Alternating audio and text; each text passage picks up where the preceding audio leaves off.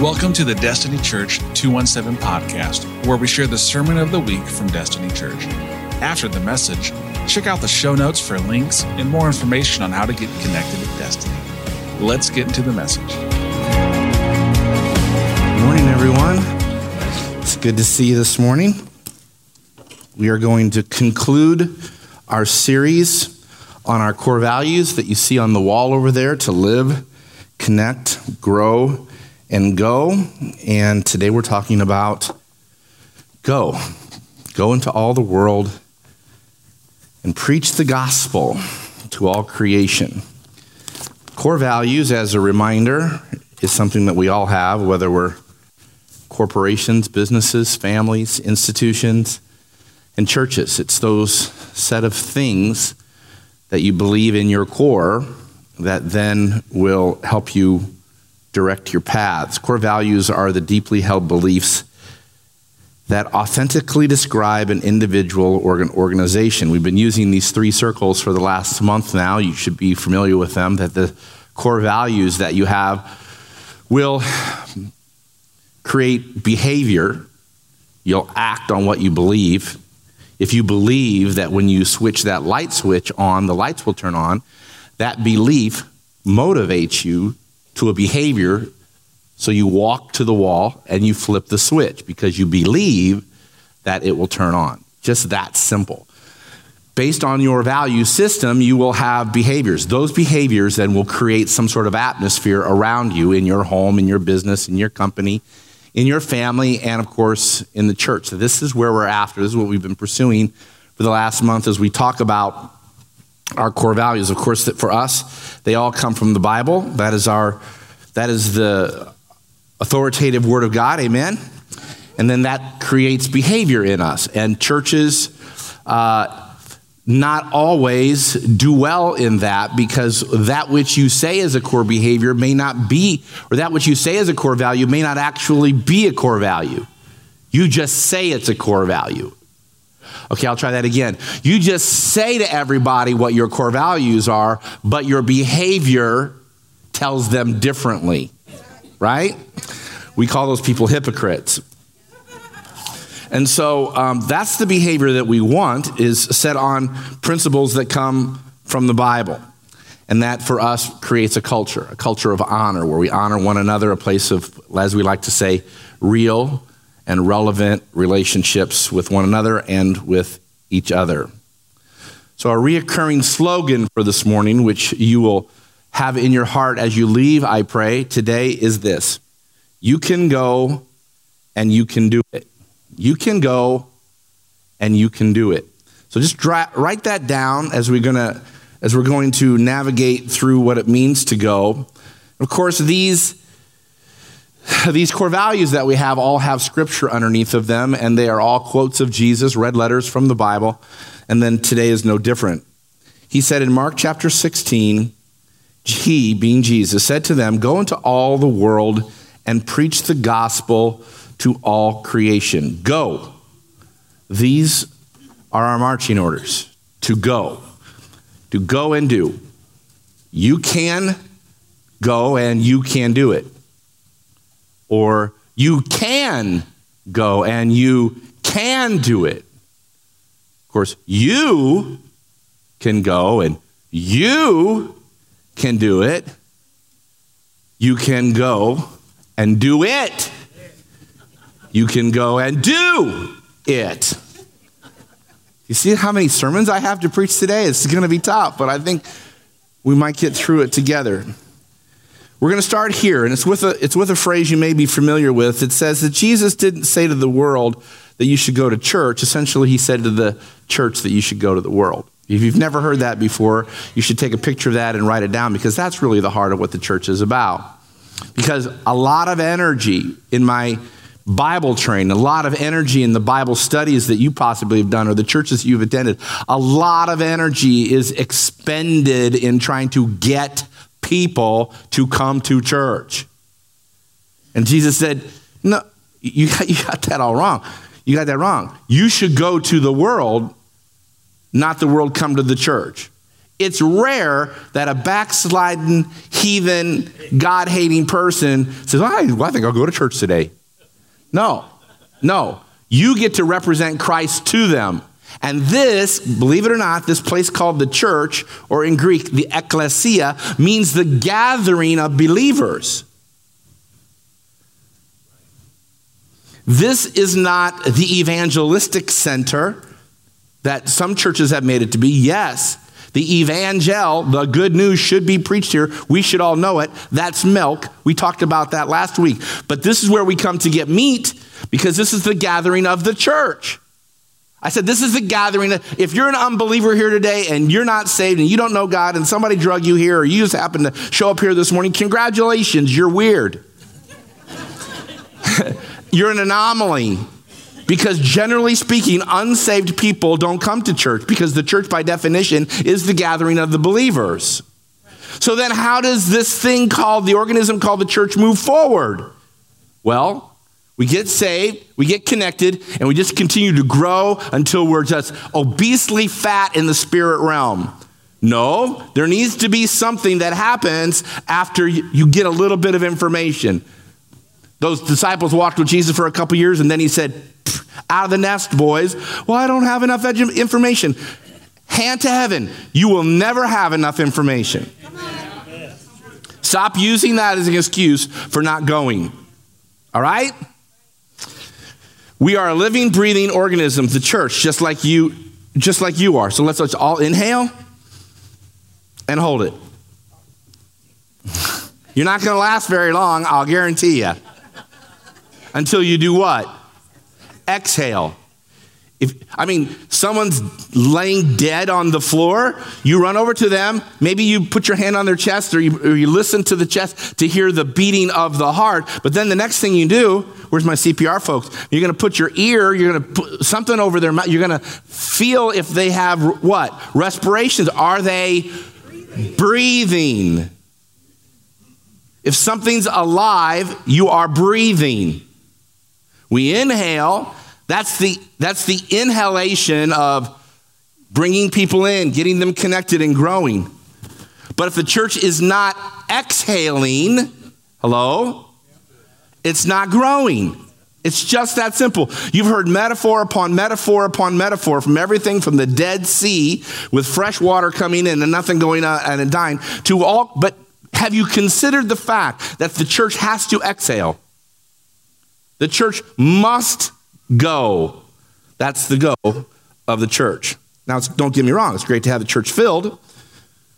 It's great to have this building filled, with excited, worshiping believers. But a full church is only a tool. It's not the end game. It's not the end game. It's not the goal. There's a goal beyond that, because we're just a tool to reach the world. Really, there's been too many times in history that the goal has only been to gather people. All the while, the neighbor or the neighborhood, literally and spiritually, go to hell. A church should make a difference in both of those realms. So there's two things that happen in a church service, like today. Number one, we come together, we magnify Jesus. We magnify Jesus, the Christ. But then what? You all should go having been better equipped to love. That'd be a good idea. When you leave, you're entering into the harvest field. So you come to worship Jesus, but when you go, my responsibility is to help educate you, motivate you, stir you, correct, rebuke, and exhort you. Hello, hearken to last week. To do what? Get out of here. Go, shoo. Go do it. Well, I just want to hang out with my Christian friends. And, it'd be so great to work at the church, just around Christian people all day, and never have to worry, and just work in a Christian environment and just hang out with Christian people. That's not what Jesus said. He said, go to the highways, go to the byways. That's right. Go do it. So we got 12 of them together. They didn't do such a great job. They're all arguing. Who's going to be the most important, Jesus, you or me? James or John? I want to sit at your right hand. Jesus was so thrilled with how they did things, he got 72 more together. And then he sent out 72. And they came back. Oh, so they just didn't believe. But Jesus said, I don't care. Just keep throwing the seed. Your responsibility is just to go and to continue to sow. Just keep going and sowing. So I'm going to give you a little inside baseball this morning on how to measure a healthy church. So take a look at this slide. This is going to bring some clarity for some of you, and it's not designed to bring confusion at all. What we have is an acronym called APEST: Apostle, Prophet, Evangelist, Shepherd, or Pastor, and Teacher. It has an acronym called APEST, and you can see by these little hieroglyphics around here what primarily they're all about. But is the apostle, the prophet, the evangelist, the shepherd, and teacher.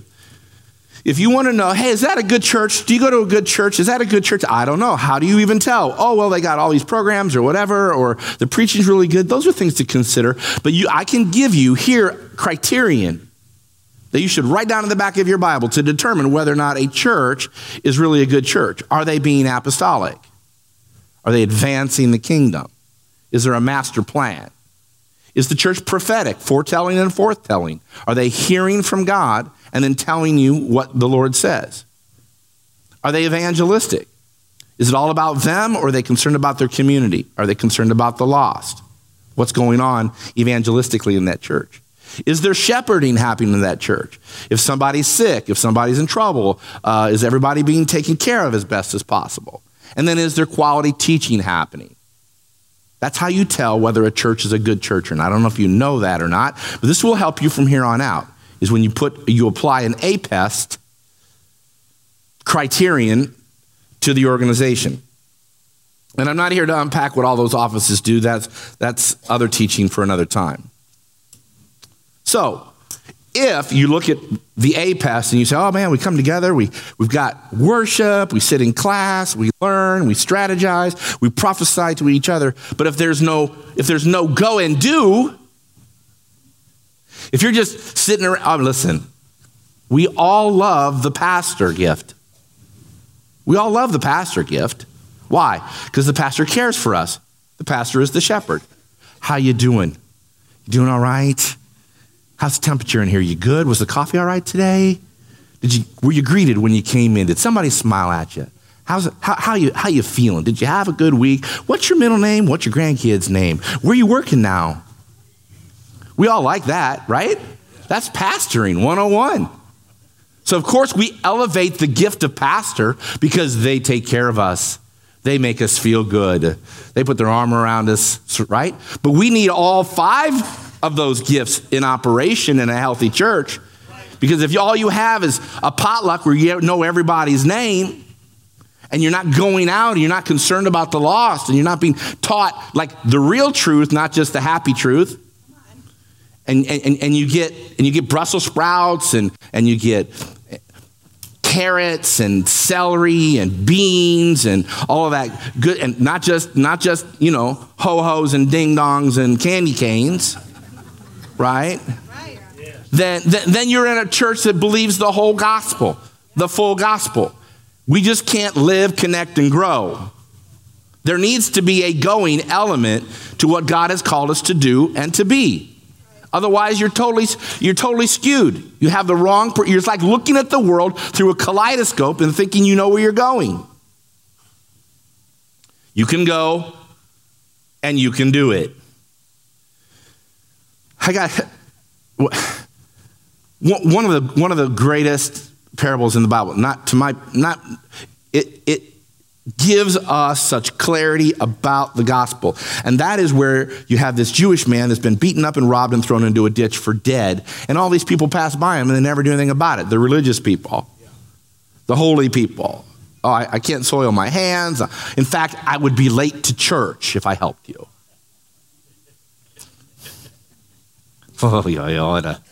Right? I'd be late to church if I helped you.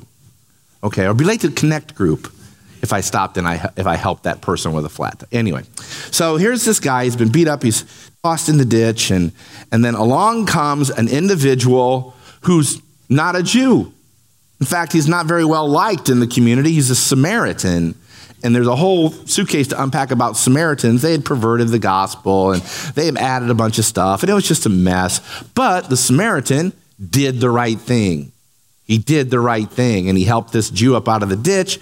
He got off his own donkey and put this man on his own donkey, on his rich Corinthian leather Cadillac seat. On his donkey. Well, he stinketh. He's bloody. He's been beat up, but he can still ride on my donkey. That's okay. I'll walk beside him. Then we get to the inn of the Good Samaritan, is what it's called in the Bible. It's just on the Jericho road from Jerusalem down to Jericho, about 20 miles. And there's actually a little church there on the side of the road where tradition says this is where this story happened. And the man who has helped, the Samaritan who's helped this man out of the ditch, he says, please take care of him. Or not, here he is. No, take care of him, bandage up his wounds, and I will pay the bill. I know he doesn't even like me. That Jew doesn't even like me. He thinks I'm a twisted heathen. If we were to meet on the road, he wouldn't even talk to me, but I'm going to take care of him. I'm going to pay his bill.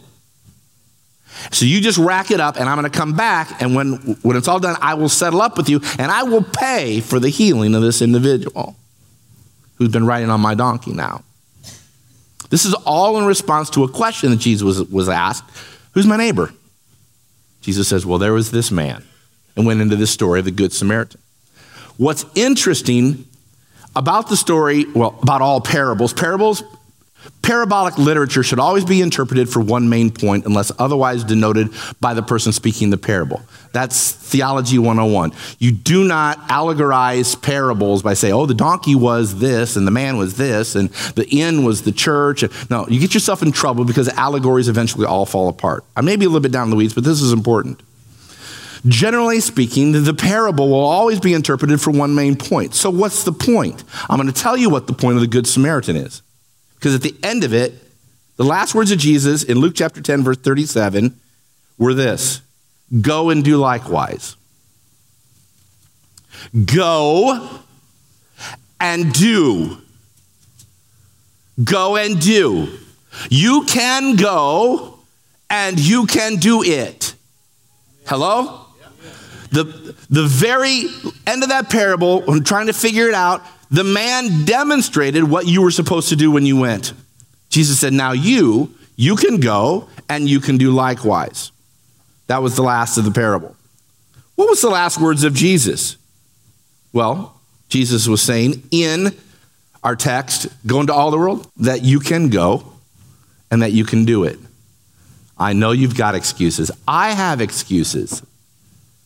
Every time presented with an opportunity to go and do. This is not convenient. I'm tired. I've got my own life. That person looks really needy. They're going to attach themselves to me like a leech.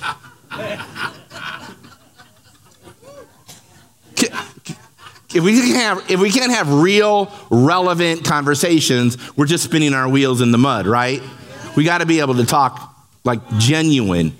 Why don't we go and why don't we do?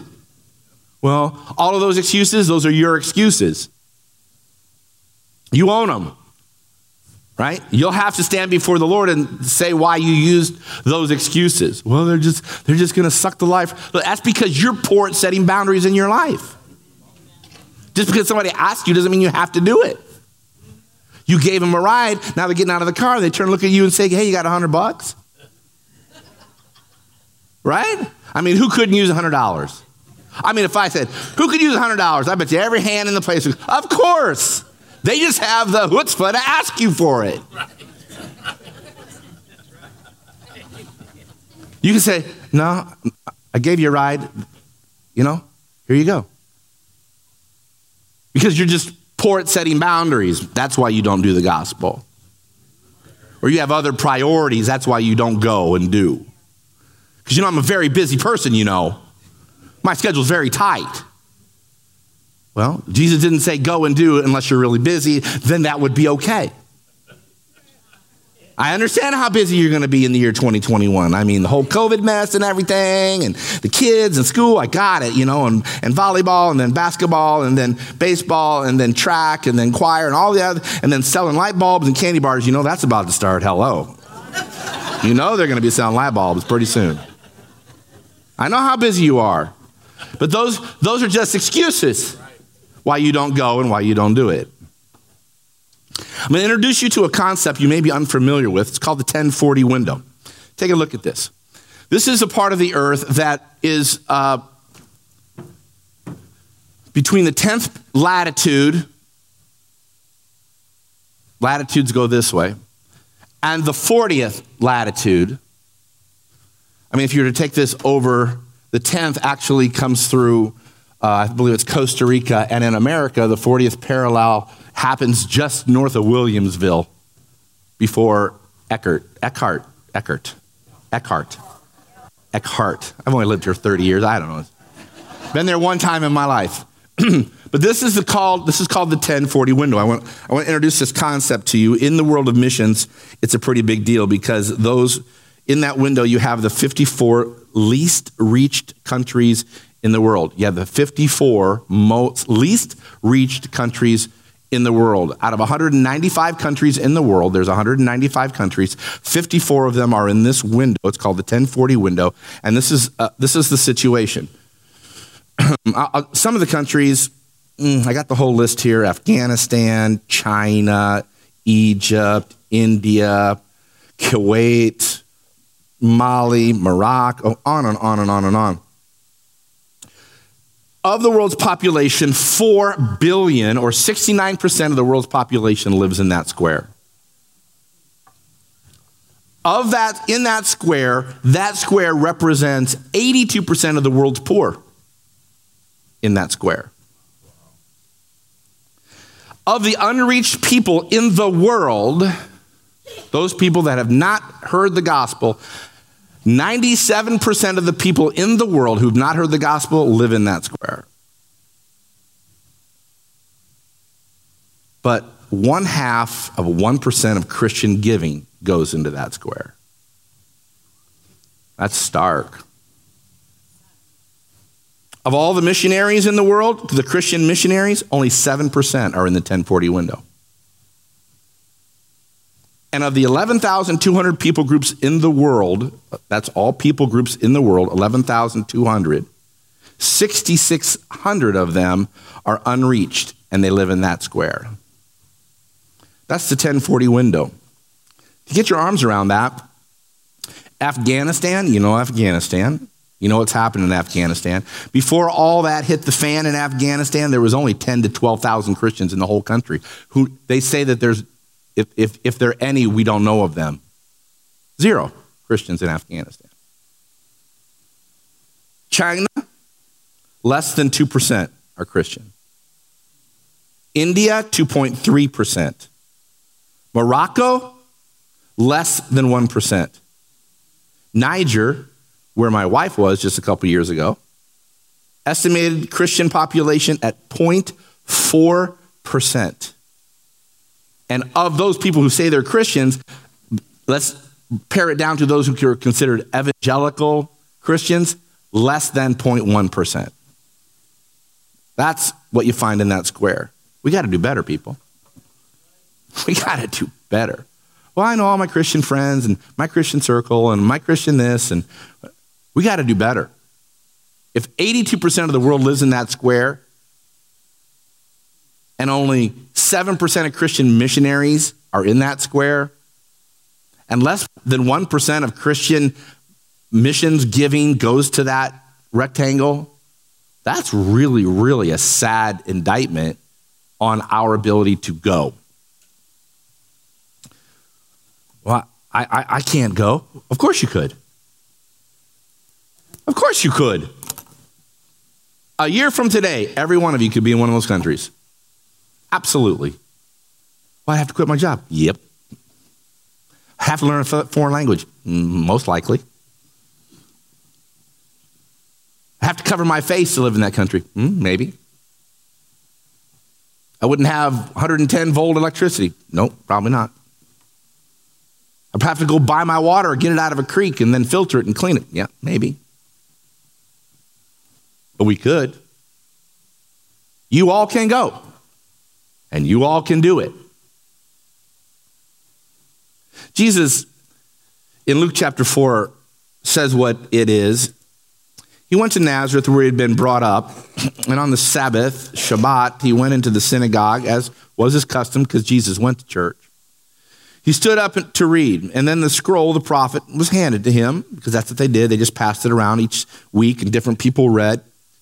And turning to the scroll, it was that reading for that particular week. It's very controlled, what gets read and the order that gets read. He stood up, and verse 17, the scroll of the prophet Isaiah was handed to him, and he unrolled it, and he found the place where it was written this, verse number 18, the Spirit of the Lord is upon me, because he has anointed me to preach the good news to the poor. He has sent me to proclaim freedom for the prisoners, recovery of sight for the blind, and the release of the oppressed, to proclaim the year of the Lord's favor. And then he rolled up the scroll, gave it back to the attendant. The eyes of everyone in the synagogue were fastened on him. What is he going to say about it? It's time for him to exegete the text. And he began by saying this, today, that scripture is fulfilled within your hearing. So, from there, he went out from the synagogue. He went out to the edge of the Sea of Galilee, and he started calling the most educated people, the most well put together, the best dressed people he could find, the most affluent people who drove the nicest donkeys, who lived in the most plush tents. He went and found those men, and he said, you look like you really know what's going on. You should come follow me. No, that's not what he did. What did he do? He went and got a bunch of fishermen, tax collectors. Everybody go boo. Tax collectors. He got a couple militiamen in there. I don't know if you know what a zealot is, but he got a couple of them. Every one of them were rabbi school dropouts. I mean, that was the top of the pecking order, man. You were a rabbi, you were the man. Every mama wants her son to go to rabbi school so he can be the man. These guys obviously flunked out of rabbi school. They were flunkies. They didn't know the books of the Bible. Our kids are learning the order of the books of the Bible hard pressed. Some of you might not be able to tell me what the 66 books of the Bible are in order from beginning to end. Well, now you're scaring me. Don't call on me, Pastor. You dare call on me. Come on, make eye contact with me. I'll have you stand right now. Now, those of you who know it, like, yeah, I know the song. I know how it goes. But some of you nervous. 10 Commandments. You're more likely to know the 7 dwarfs than 10 Commandments. Some people, right? We're chuckling because we're all a little nervous. I need to know more before I go, yeah, you should know some things like, are you saved? See, I may not know how to do something, but then once I do it, I can tell you how I did it. I don't feel comfortable doing something on my car, but if Ryan says, here, let me show you how to do that. I say, oh, yeah, I know how to change my brakes, or I can change my oil, or I can do that, blah, blah, blah, blah. Well, then I can tell David how to do it. If you're saved, that's all the information you know. You just go, I once was lost, but now I'm found. I once was blind, but now I see. That's an amazing grace. Would you like what I got? The woman at the well, she went back into, Jesus said, don't even come with me. Go back into town, tell everybody, and there was a revival. She was saved like maybe a day. And all she said, I found him,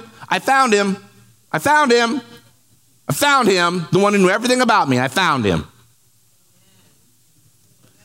So you can go, and you can do it. You can do it. You can do it. Just do it. He needs you to go and do. So I don't want to be hyperbolic, but I want you to hear what I have to say. The Lord gave us an order to go. So the question is, why are you here?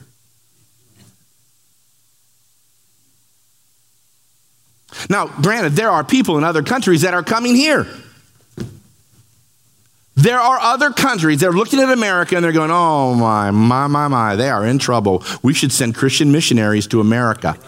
That's what's happening in the world today. I don't know if you realize this or not, but other born-again Holy Ghost churches in other parts of the world are sending missionaries to America because they see the mess that we're in.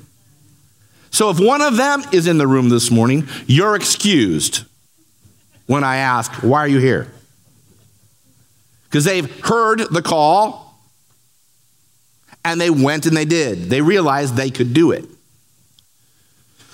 So the only excuse for not going, I'm going to give you the excuse. If you want it, it's this. The only excuse you have for not going is because Jesus told you to stay here. That's the only excuse you got, because he said, stay right here. That means the Great Commission then must not always be about geographical areas. It must be about your area that God has called you to. In other words, if you're not going to Thailand or Tunisia or Turkey, which are all in the 1040 window, then where are you going? You should be going somewhere. How about your card club? I am sent to the women in my card club. That's a missionary statement. That's a go statement. I am sent to my car club. I'm sent to the bowling team that I am on. I am going with a mission. I'm just not lollygagging through life. But I have a mission. I have a mission. I am on a mission from God. Every one of you are, if you understand what the Bible is all about. You can go and you can do it. You are called to go. And if you're not going, you better have a darn good reason why you're not going to Tunisia or Turkey. It's because God's called me to my parent-teacher organization in my public school. God has called me to my workplace. Some people just made me, Pastor, you need to pray. I got to get a new job. Nobody at my church, nobody at my work is saved. I'm like, what? I got to get out of that place. Nobody at my work is saved. What? You've been called to that place. I remember the day you came to me and you said how happy you were that God gave you that job. And now you want me to pray you out of that job? Because it got really hard and nobody there else is a Christian. They pick on you all the time. Well, heads up, you're always going to be picked on. Let me just relieve you of the idea that people are not going to like you for standing up for Jesus. Can I just tell you that? Right? They're going to find something wrong with you. Even if it's not wrong with you, they'll say it's wrong with you.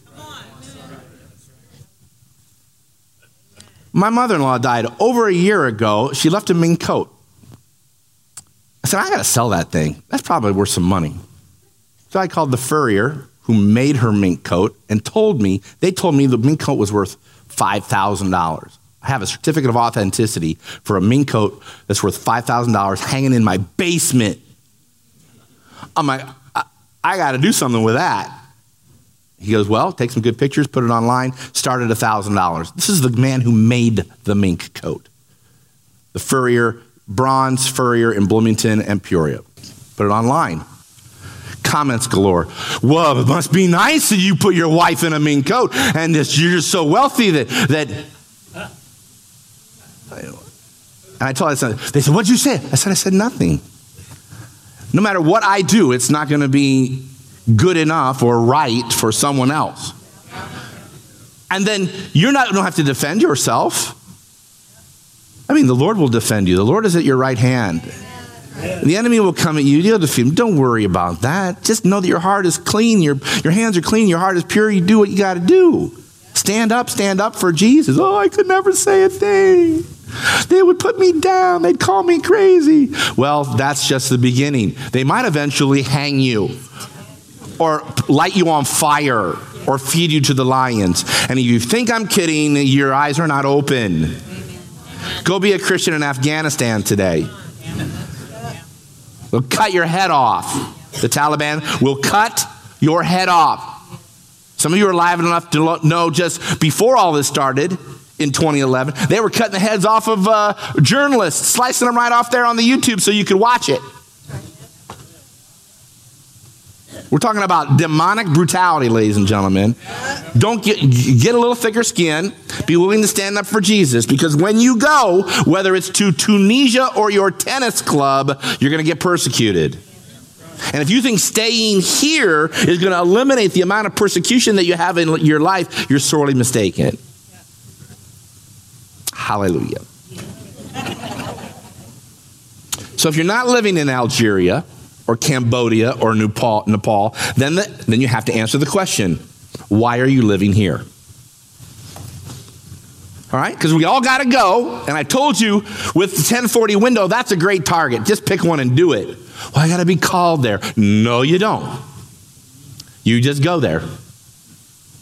Well, what I need a call. Okay, go to all the world and preach the gospel. How about that one? Is that working for you? Well, I just don't feel led. Quit it. Just quit it. Just stop it. You know why? You're deluding yourself. You're fooling yourself. You're giving yourself an excuse why you're not going and why you're not doing. Right. Listen, if your feet are getting stepped on, your toes are getting stepped on because you're sticking out. We all have a place to go. And if it's not Tunisia, then where? That's all I'm asking. Because you got to have a purpose.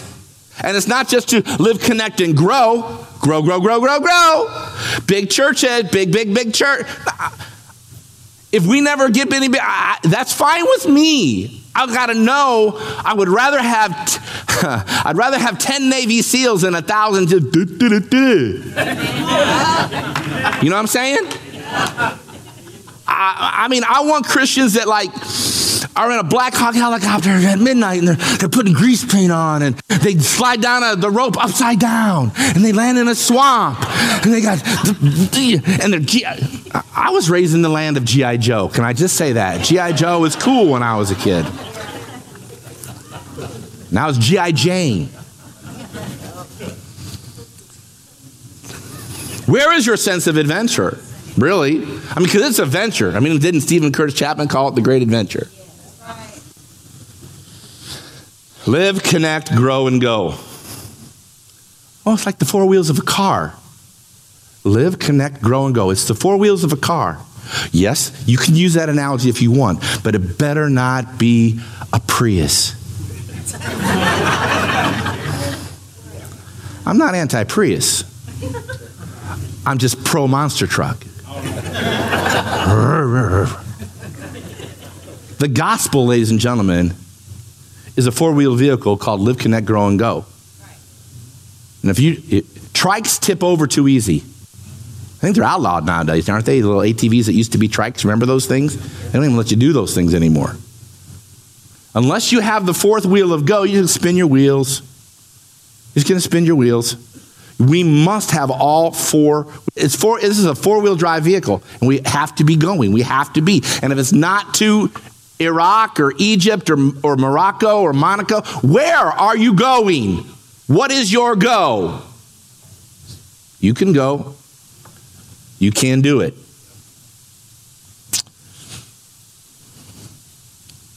If you don't have a target, you're never going to hit it. You want to go out target practice? Okay, sure. Where's the target? Don't have any. Let's just shoot stuff. It doesn't work, you know. So what do you do when you go? Well, Jesus, when he was in the synagogue, said, here's what we're going to do. Because you read the scroll, right? He said, we're going to preach the good news to the poor. We're going to proclaim freedom to the prisoners. We're going to talk about recovery of sight to the blind, release the oppressed, and then we're going to proclaim the Lord's favor. That does not sound hard. Hey, let me tell you how good God is. Here's what God did for me. Well, if you don't have a testimony, then you're a testaphony. You got to have a testimony. If you're saved, if you say, yeah, God's the Lord of my life, then tell me about him. Tell me about what he did. The Bible says every man should be ready to give an answer why they have a hope in Jesus. Tell me about the day that you met Jesus. Well, you know, I don't remember exactly. That's okay. Where did the light finally turn on? Right? I mean, in my kitchen, I don't have a light switch. I have a rheostat. And you can start slowly dialing that rheostat, but then eventually at some moment, the light does turn on. It may be not the full 100 watts. It's just maybe a little 10. And some of you may not have a light switch moment in your life. You just have a rheostat moment. And over time, you came to the realization like, man, Jesus is the Lord of my life. Then that's your testimony. Amen. Well, you know, I prayed with it. This guy, he said he was a Christian. And then, you know, I asked him, are you a Christian? He didn't know if he was a Christian, but he'd been telling me he was a Christian. Let me tell you this. It took more than one time for me to say the Lord's Prayer before it stuck. I don't know that how it worked for you. But there was more than one time I looked in the mirror and I said, oh God, I need you. God, please don't let the police catch. No, Lord Jesus, I need, foxhole prayers, foxhole salvations, or whatever. Okay, whatever. But I know the day that it's stuck. If you don't have that as a test, somewhere in your life you say, I know Jesus is the Lord of my life. Let me tell you what he did for me. I once was this, but now I'm that. I once was that, now I'm this. I'm not that perfectly. I still screw up, but that's where I'm headed. That's what I want. I'm going to be a child of God. I am a child of God. I'm not a slave to fear. Yeah, sometimes I get afraid, but this is what I want. I'm turning my back on all of that, pleasing everybody else, and that I want to be a God pleaser, not a man pleaser. Let me tell you about that.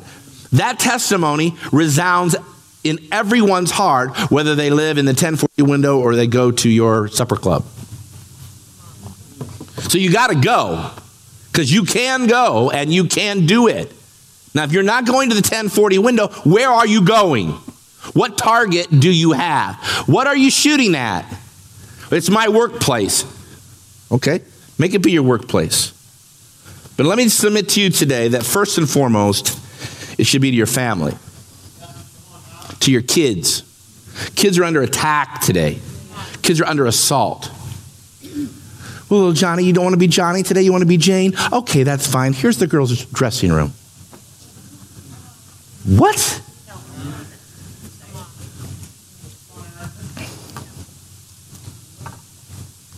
Protect your kids. Teach them the gospel. No, I want to go to Tunisia. That's great. You got 2 kids. How about you raise them in the fear and the admonition of the Lord, and you make them your mission field, and you pour your life into them, and you just don't throw them to the lions of society and think that that's going to be good enough. No, it's your responsibility to take care of your kids. It's your responsibility to teach them right from wrong. Well, we're just going to let them decide. We're going to let them decide. Little Johnny, and I'm just going to give him a dirty look like he should know. But no. You say, no, don't do that. Don't touch that. Well, you hurt my feelings. I don't care if I hurt your feelings, Johnny. I'm Dad. Well, I don't want to sit down. You will sit down, or I'll make you sit down. Do you understand how this works, Johnny? I'm the adult and you're the child. I'm the boss. You're not the boss. Now, when you're 18, you can do whatever you want. But until such time, and your feet are under my table, you're eating my food, sleeping in my bed, I will be the boss of the house. Do you understand that, Johnny? Now, if that doesn't start when they're 2 and you try to do that when they're 13, they're going to punch you in the face. And it starts when the 2-year-old grabs something from you, or they hit you in the face at 2, and you kind of laugh it off and think it's funny. It's not funny. Teach your children. They are your mission field. Train them in the fear of the Lord, and you represent the Lord to them.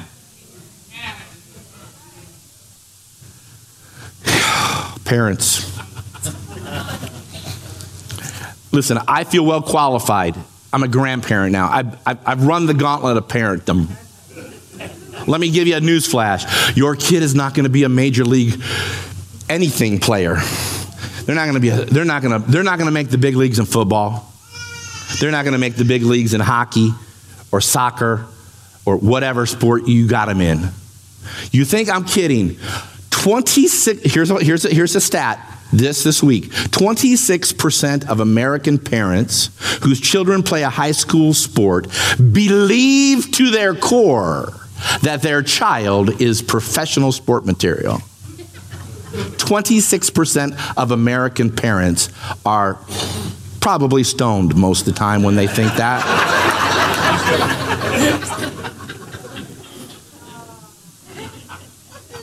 26% of American adults who think that their kid is ready for the prime time. Let me give you the statistic. Here it is. 0.0296% of your children will end up becoming a professional athlete. But here's a better one.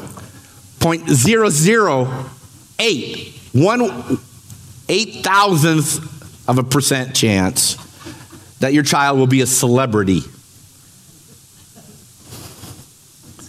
A 100% certainty that your child will stand before Jesus. Okay? All right? Let's just have a little cup of cold water in the face in the name of Jesus. Amen. Get a reality check. You got them out on the practice field morning, night, and noon, 3 days a week, and whatever, and you're running yourself crazy because little Johnny's going to be a professional soccer player. Wake up. You're stupid. Well, no, ignorant. I just educated you, so you're only ignorant. Now, if you persist, then you're stupid. Because you can fix ignorant, you can't fix stupid. You just be honest, right? You were just ignorant. Now I've educated you. It ain't going to happen. It ain't going to happen. The odds to the 0.008%, 1/8,000th of a percent chance that they will, I feel fairly comfortable in saying your child is not going to make the professional sport league. But I'm 100% sure you and them will stand shoulder to shoulder at the altar of God, and you're going to have to give an account how you invested your time and energy in their life. I'm not saying don't play soccer. I'm not saying don't play baseball or basketball or volleyball. Please understand, my daughter did all that stuff in school too, but she was always at church. Every Sunday morning, every Wednesday night, she was there all the time. Because that's just a priority of the family. Let me bring you to someplace close to landing this. First of all, understand that it is a commission, meaning we're going to do this together. When you go and you do, you're not alone. You don't have to do this alone. That's why people were sent. They just didn't went, right? We know a lot that just went off half-cocked. That's not what I'm saying. You can be sent. Pastor, I feel like I'm called to this workplace. Pastor, I feel like I'm called to government. Pastor, I feel like I'm called to this industry or that industry. That's as valid as going to Algeria. Come on. Why? Because you have intentionality. You have a target. Hello? Yeah. All right. So that's our commission. But we just don't have any old commission. We have what? The Great Commission. This is the Great Commission. It took a thesaurus, but we got this. Enormous, extreme, immense, mammoth, colossal, humongous, outstanding, and paramount. That's our mission. It's large. Why is it so great? Why is it called the Great Commission? It's because who said it. Like if I gave you a mission, go to Hy-Vee and buy me a pack of Mountain Dew. You're on a mission. And take him with you. You're on a commission. Right? You walk into Hy-Vee and you buy that because Pastor Eric said he wanted Mountain Dew. He sent you on a mission. Right? Listen. You're on a great commission because of who sent you. I'm not sending you. I'm just reminding you of who told you to go. This is not my deal. This is his deal. I'm only supposed to be his mouthpiece, reminding you. You should be doing that. You should be doing that. And if you're not, you're just a three-wheeled trike with a little handlebar, rinky-dink little bell. Rinky, rinky, rinky, whatever that, that's how a lot of Christians go through life. They never graduate to the fourth gear, to the fourth wheel. It's an adventure. Why is it a great commission? Not only because of who said it, but when he said it. It's the end of his life. He said, go to all the world and preach the gospel. That was it. I mean, the last thing you say is kind of an important thing. If you're on your deathbed, baby, come here, sweetheart, I'll tell you something. There's frozen pizza downstairs in the freezer. That's stupid. Why would I make that the last thing I would ever say? Reminding my wife there's frozen pizza in the freezer downstairs. No, come here. The most important, I love you, right? The last thing you say, that's an important thing. This is what Jesus said. Go and preach the gospel. Because it's your marching order. You can go and you can do it because you have the authority to do it and you have the power to do it. There's a difference between power and authority. The policeman has both.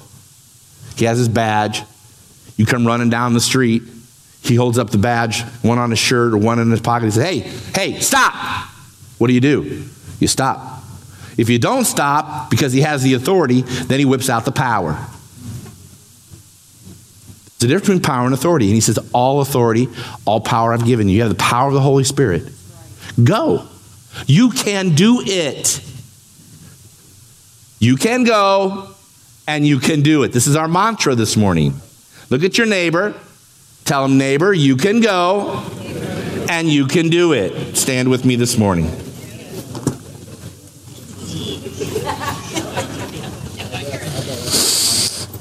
How much power, how much authority? Well, you got the power of the Holy Spirit. That's everything. That's the power of the Godhead. How much authority? All authority. Who gave you the commission? Jesus gave you the commission. Well, that's the mission of iWorship Center. That's the mission of Cherry Hills Baptist. That's the mission of Westside Christian. That's the mission of, yeah, it should be, of every church. Unfortunately, it's not. We just need to be reminded. Yes, come alive in Christ. Get connected. Grow up. But then what are you going to do? Now what? Now what? You got to go. So just close your eyes with me for a moment. Those of you that are online or watching by television, just take a minute and see if there's a target in your life. Are you aiming at something or just kind of meandering through life? Listen, if you want to go to a foreign country, we'll help you get there. If you want to be a missionary in a foreign country, you can go and you can do it.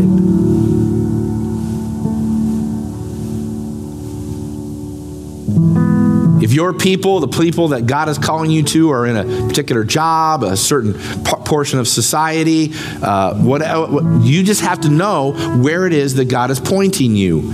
Because if you're not going to the 1040 window, the question is, then why are you here and what are you going towards? Where is your go?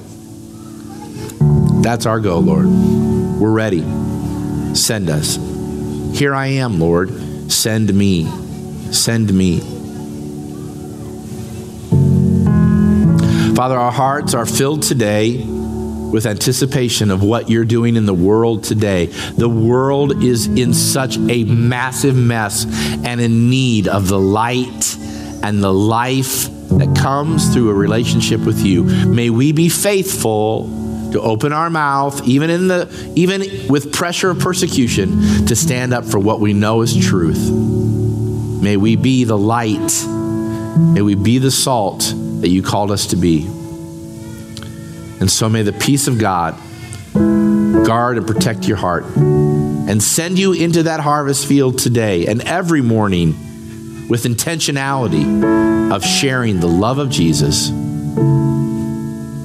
And now may he keep you and bless you and protect you. And if you're away from God and you need to come back to God, this is the moment. You just say, Jesus, I'm praying that prayer again, and it's going to stick. You are the King of my life right now. I will never go back to that old way of life.